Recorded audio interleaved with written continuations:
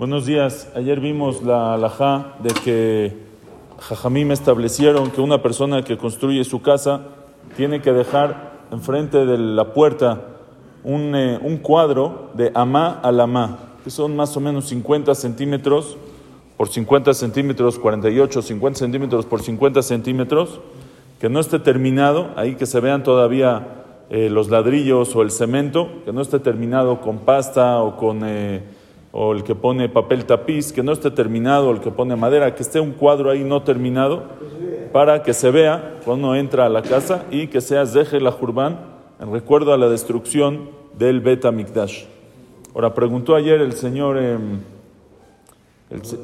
Abadí, ¿cuál es la halajá si la casa es rentada? ¿Qué pasa si yo tengo una casa rentada? ¿También tengo que dejar el amá al amá? ¿También tengo que dejar el cuadro? ¿O no tengo que dejar el cuadro? Para eso les tengo que explicar una halajá rápidamente. Todo el din, ¿qué pasa si ya está la casa? La casa ya está, ya no le dejé el cuadro. ¿Tengo que romper para hacer el cuadro? ¿O una vez que ya está, pues ya no lo tengo que hacer? ¿Qué opinan ustedes? Si es casa propia, yo pensaría que sí, para tener el recuerdo diario. Entonces, depende si se hizo vejeter o se hizo beisur. ¿Qué significa?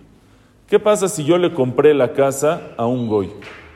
Le compré la casa a un goy o se la compré a un constructor yehudí, pero que él la construyó y la terminó y él no sabe quién se la va a comprar. Entonces él la terminó completa y yo ya la compré.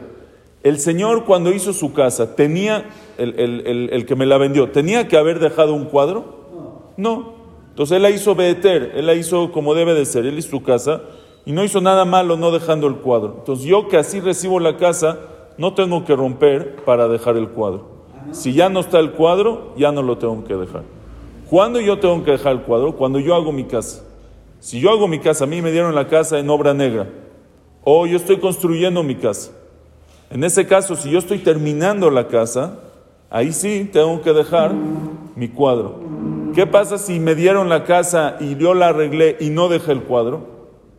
Y ahorita llegué aquí a la clase y escuché, yo no dejé el cuadro. No importa, pero ya que fue Beisur, no fue Beter, fue Beisur, porque cuando lo hiciste deberías de haber dejado el cuadro, entonces tienes que llegar a tu casa y tienes que romper para hacer el cuadro y dejarlos de la jurba. ¿Me entendieron?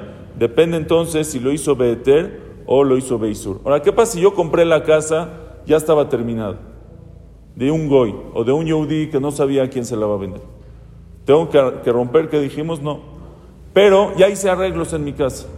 Ya remodelé, ya moví, ya le cambié el papel tapiz, ya hice cosas. Ahora sí, tengo que dejar. Y si no dejé, lo voy a tener que romper. Entonces, en el caso de la casa rentada, depende cuál es el caso. Si yo le renté la casa a un goy, ¿sí? O incluso se la renté a un yehudí que no sabía a quién se la va a rentar y él no tenía obligación de dejar el cuadro, y yo entro a la casa cuando ya está, no tengo que hacer nada. Es más, no es mi casa, no tengo que romper, no puedo romper nada. Pero ¿qué pasa si es una casa rentada y yo me la dieron, vamos a decir, en obra negra? O estoy remodelando la casa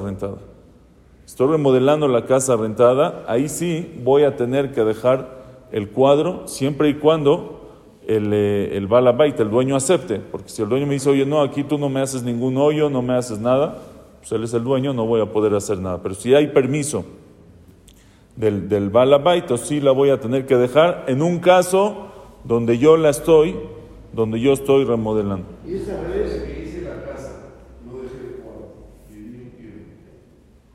me cambié de casa y ahora rento esta casa, no tiene el cuadro.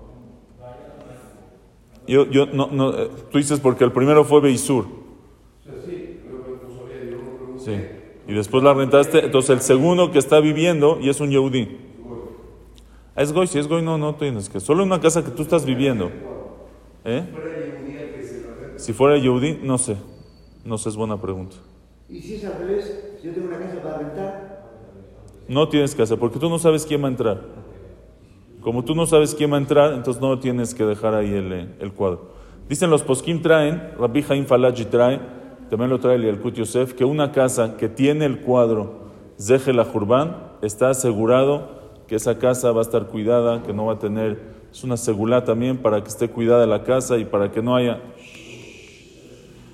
que esté cuidada la casa y que no haya haz shalom ningún daño en esa casa. Así que es muy importante cumplir esta halajá del cuadro de Zeher la Jurban.